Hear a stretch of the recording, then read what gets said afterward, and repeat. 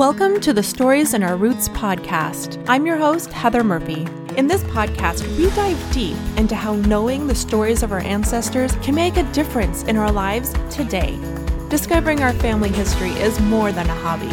It is a way to connect deeply with ourselves, those we love, and the world around us. Welcome to episode 13 of Stories in Our Roots. I'm Heather Murphy. Today's guest is Melanie McComb. Melanie shares her experiences connecting with second cousins and how those relationships have helped fill out the stories of their common ancestors. She also shares a great tip for those of us a little intimidated by the idea of interviewing living relatives and recording all they know. Here's the interview with Melanie. Today I am visiting with Melanie McComb, and I'm really happy to have her here and to listen to her story about how family history has been a part of her life. To start, Melanie, could you introduce yourself, please? Sure. Hi, Heather. Thanks for having me here. So, yes, my name is Melanie McComb. I'm a professional genealogist at American Ancestors and New England Historic Genealogical Society. I've been doing genealogy on my own about close to 20 years now. It's really been a big journey looking into my family tree. So to give you an idea of what my tree looks like, since that'll help maybe give you a little idea of who I am. My father's side is Irish. They came from counties Monaghan, Louth, Tyrone. Many of them came through Prince Edward Island, Canada. Some did come straight to America as well, mostly settling in New York. My mother's side of the family, they also settled in New York, but it is Eastern European, Ashkenazi Jewish. So very, very different ways of researching both lines. It definitely makes it a lot easier to separate out DNA matches in that regard. And my mother's side, some of the countries I've identified have been Latvia, Galicia, Poland, Romania, just to name a few. Okay, and where did you grow up? So I grew up on Long Island, New York. Okay. Could you tell us now your story of how you started researching your family history? So I actually have two different stories. There's the official story of how I got started, and then the unofficial story of how I got started.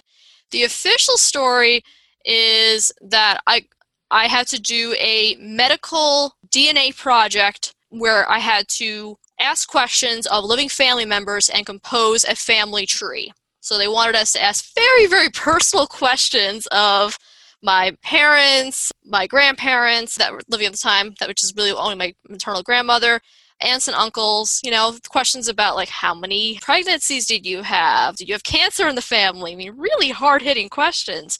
But it got me started to really look into things I just didn't know, especially about my paternal grandmother.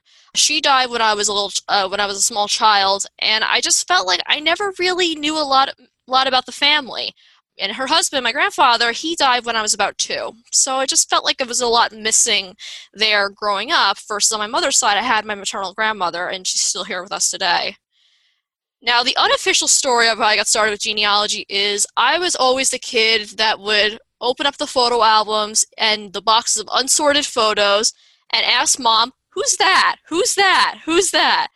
And would actually get to a point where when I was starting to get into activist scrapbooking, I was writing with acid-safe pens on the back of the photos who everybody was, because I felt like, well, someone's going to forget who these people are someday, so maybe I should start writing them down to help keep track. And it's really when I started going through the photographs, it really showed me how much of my family there was to know, and just even to see pictures of my mother as a young girl, my grandmother, and just feeling like there's just a whole other world out there. And the photos was what hooked me in some of the stories later on in life as well.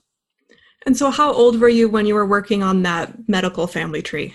I was 18 years old. Okay. And so then how did it go from there, from that project afterward? Not too long after I really started putting together that project is when I first started going into Ancestry.com. And this was once upon a time where they didn't have all of the thousands of databases they had. I mean, especially as a free member, you were lucky you got the census, and that was about it. There wasn't a whole lot to really go on. So I think I had census. I think I had some of the public address records. a couple of things. And it just helped me think that I didn't really know a lot about my dad's side of the family. Now, we knew where my paternal grandmother's family was from. They were from County Louth. We even knew down to the Townland. That was always talked about. But my father's side, which is my direct line, the Dohertys, nobody knew where in Ireland they were from. It was like, well, we know they're from Ireland, but they didn't really know what county. There was inclines that maybe it was Monaghan, which I did confirm later, but they didn't talk about it. My grandmother used to like to refer to her husband's family as a bunch of horse thieves. It was just a euphemism to refer to it, like, oh, they're not anybody to look into. But that always got me interested because I think even as like a kid in college, I was kind of like, well, maybe I'm going to find the horse thief. I don't know why. I don't know why I thought that. I just felt like there's got to be a story out there. I'm sorry, but I found it hard to believe that even in an Irish Catholic family that there's not going to be any skeletons in the closet. And boy, did I uncover them along the way. And it's just been like, it just felt like it made them feel more real, more humanized by just seeing where they were, where their flaws were, how they lived, how they loved, how they fought, how they died. And it just really opened up a lot to me, who they were. So they just felt like it was more than just, names on paper. What are some of those stories that stand out the most to you? So there's a few of them there. So one is that a few years back, after I'd done my DNA roughly 5 or 6 years ago, and there was one point where I got kind of a cryptic message, and she said that she was happy to hear that her grandfather had found happiness in America. This was a lady that was from England. So you're like, who's this? So at first I thought that it was maybe like a great uncle or some other relative that was, maybe a little more distant in there. I didn't really catch it. But there was a name in the family tree. I thought like, okay, maybe it's this one, don't really know much about. Then I started getting a few years later, my father was tested. I tested his DNA. I also had his first cousin tested as well. So that kind of helped narrow it a little more down the line a little bit. And I even had one of my dad's brothers test and my dad's sister. Now I had a lot more information on more of the line. We started seeing that, well, she kept matching all of them. Okay. Well, if he's matching my dad's first cousin, that narrows it down a lot more. It was a Corcoran. So, okay, it's on the Corcoran line. So now we know that it's that shared connection there too. And what we learned is, and this was with collaborating with my dad's cousin and everything, he got messages from the same lady as well too. He started to ask me questions and it really started to click in because he kept asking me like, did Thomas have another child? And at first I thought it was that great uncle, and I realized, no, they was talking about my great-grandfather. My great-grandfather, it turns out, had a child in Ireland before he came to America. The fact that he had that child is a key part of why he came to America. Apparently, the story goes from talking to this woman who I learned was actually the granddaughter of that child that was born in Ireland. What happened is that my great-grandfather, from a fairly prominent family in County Louth at that time, it turns out that his girlfriend basically was the servant in the household. Because they were not married, obviously that was going to be a big issue, and he actually wanted to marry her. And supposedly the story goes is that his parents forbid him to, and the child actually was then living with his mother's sister and family on a farm. So it was actually a few years before they even reunited, though. And the story goes, based on the evidence that I've uncovered through talking with her, is that my great-grandfather was actually sent to America 2 years after the child was born. So it sounds like they might have wanted to remove him from the situation altogether, and then he came and married my great-grandmother after he settled in New York City. Nobody in the family had any idea that this happened. They're like, what? And it was really a big moment, though, especially from my aunt that I shared this with, because this was her grandfather, and she says, like, you humanize my grandfather. This is a side of him we didn't think we know about, because a lot of times we had a lot of family that would come over, and they didn't really talk about their time in Ireland as much. They kind of just went along with their lives and everything, and just like, okay, maybe they went about their routine, they went to church, they did this, and here we had, like, he had another child, and his wife didn't even know it.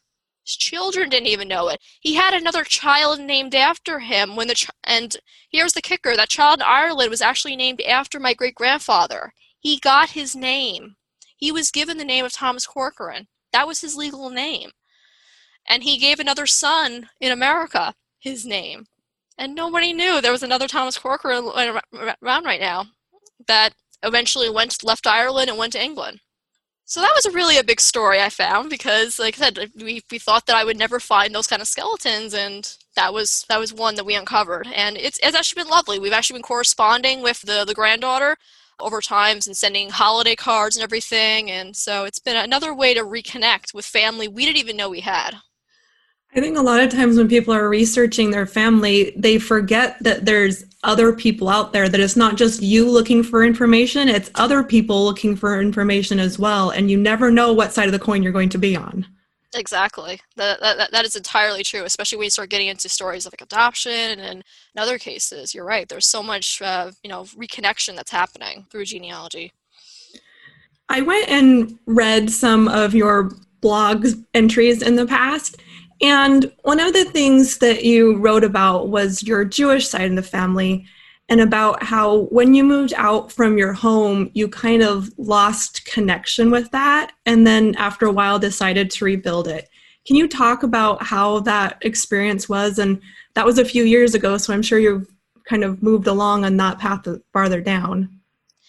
Yeah, so I mean, growing up though, I was always raised Reformed Jewish, so wasn't overly religious. But we had our own traditions and with family, and especially when I was living in Syracuse for 12 years, I mean, there was absolutely no cousins or anything that I really interacted with in any way. So when I left home, it really was, I didn't see my first cousin, for example, that was living nearby, and it was that separation.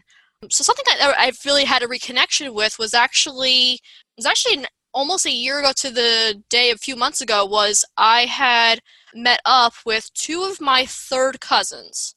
So this is the story of how we reconnected. Was I was going through the Family Search One Tree, and I was looking at an entry for my great-grandmother's sister, Rebecca. And I think I was just updating some information, and I saw that someone had shared some information about her, given me information about her life. She left it in a comment, and eventually we started to correspond. So at first what we thought was going to be one of those exchanges of like, well, maybe you have this wrong information, that we actually turned it more into an open dialogue. And I'm so glad I did, because the woman that responded, Rebecca, was actually her mother. So obviously she actually had I think her grandmother rather, she had very close knowledge of her. It was someone that even in my family, I had brought up Rebecca to my grandmother, and she had told me stories about her that she wasn't even aware of. And what precipitated was, by getting in contact with this cousin that I found out, over time, she actually started to test her DNA. So we definitely could confirm we were cousins for sure. And she also had her daughter test. And then I had another cousin that had reached out because I had shared some of these pictures of the side of the family on my Facebook. And some of them were mutual friends, so sometimes you never know who's that's going to be. And she had reached out and saying that she was related through this line as well. And so we started to rebuild almost like this little tree, going back, showing that we have this shared couple, Herman Siegel and Haya Goldman from Romania. And, and it was me and two of my cousins. We actually got together about a year ago in person. So because of this, it was really helpful that we could actually really meet for the first time and really start share some of these stories. And, we're still piecing together all this family from Romania and learning more and more. And we're sharing stuff on like a Facebook group. It was a really big way for me, going back to your original question, was finding like your tribe almost in a way. Like, going back and finding people that you came from. I feel like I've been embracing more of my Jewish side, and I actually have a copy of my great-grandmother's star that was sent to me in the mail from my grandmother. I have other things that came from my great-grandfather, including a wood carving he had done. And it just feels like I'm reclaiming a part of my culture by starting to explore more of this and recover the side of the family for cousins that, like you said, we didn't know we even had, and now we're almost having that reunion later on back in time. This episode is brought to you by my premium service, Stories in Your Roots. Many people wander the internet hoping to come across information that will tell their family story. And while technology has made records more accessible than ever, wandering the internet will not provide the answers you are looking for. You need to know what questions to ask, where to look for the answers, and what to do with the information once you find it. To learn more about how you can have a family history coach help you maximize your discoveries, go to heathermurphygenealogy.com/coaching. That's heathermurphygenealogy.com/coaching. Yeah, I think that's great that you've gotten so much out of meeting and contacting these like second and third cousins, that even though your common ancestor is kind of a little bit farther back, that there's still that connection, even though it's branched out so much. Absolutely, yeah. I mean, even with connecting with them and their parents, my grandmother was pulling up memories because she remembers their parents even. So it's like, it's even bringing it even closer to the present at times too. So, because you never know, like, who in someone's life. Because when Rebecca had passed, my grandmother was actually the one that had got the call, or that was notified first that she had passed, and actually had to notify the children and everything too. Oh, okay. So, as you've discovered these different stories and these different relationships, how has your family felt about what you've shared with them? It's definitely changed. When I first started really, really digging into it over the last few years, something that I would be told quite often by my mother at times, though, she would kind of say, like, well, why do you care about them? They've been all long dead for so long. Like, like, it doesn't matter. Like, care about the living people. And now I feel like now we're at a point where now they're almost excited to hear, like, what else did you find out? What else can you tell me? My grandmother, even asked me, like, try to find out with her father, why did he come from Latvia to America, to find out more about his story, and started sharing more of the details. So it's evolved where at first there's that hesitation of, like, why are you looking into this? And now it's like full embracing it and just wanting to, further it any way they can.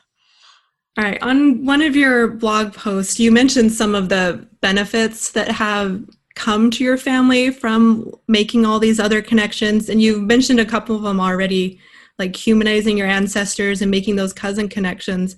But you also said that you were able to bring closure to your grandmother by researching. Could you talk about that?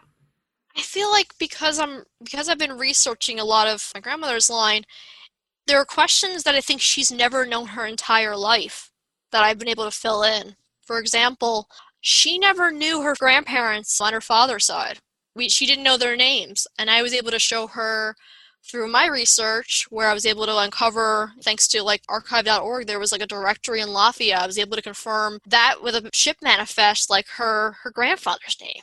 I mean, sadly, her father did not know his mother's maiden name when he got married, but at least we have a first name. It's a start. So, I mean, so that closure, I feel like, is like, it felt like a lot of immigrants, when they came to America, they may have not always talked about everything they left behind. Because when my great-grandfather Anton came to America, I mean, I was told that he was so poor, he wore like cardboard boxes on his feet as a kid growing up. So the cost of coming to America must have been quite high. I mean, his father was a customs official, and maybe he got a cheaper passage, and it looks like he might have even worked on a Russian icebreaker, so he might have, come over for the military.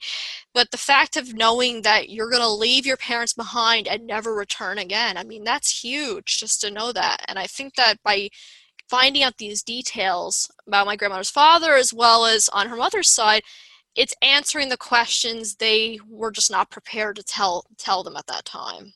And really share the heartbreak, and especially being a Jewish immigrant. I mean, there was so much, anti-Semitism that happened over time. One of my cousins I found was like in the military, and he was actually assaulted by someone in his regiment, like with a knife across his face, because he was Jewish. I mean, it's just to think that could happen to your fellow man, you're someone that's supposed to be protecting you in battle at any time, just because you were different. So by researching them, it's it's like I'm bringing them alive one more time to them, and showing my grandmother that, like, yes, they may have passed physically, but their bodies and their spirit and their stories will live on, even beyond. And how does knowing these stories, how does humanizing these people make an impact on how you live your life? It shows me that I don't have to necessarily be have the most significant career and everything too. I mean, I'm obviously not going to be president of the United States or anything like that, just not for me, but could still do something through my role with helping people. And I think just by showing, like, there's something to knowing your family history is just a deeper part of knowing yourself, and knowing that your ancestors, they made mistakes. They, things happened, and it's okay. In the end, it's like they're still remembered for the good. Even through the bad, even for the things we don't talk about, they're usually still remembered for the good they have in them. And I think that's something we can all take away with us, that even when it's our time to go, we'll be remembered for the good and not always for the bad. For those people who are just starting to research their family history, what advice would you have for them?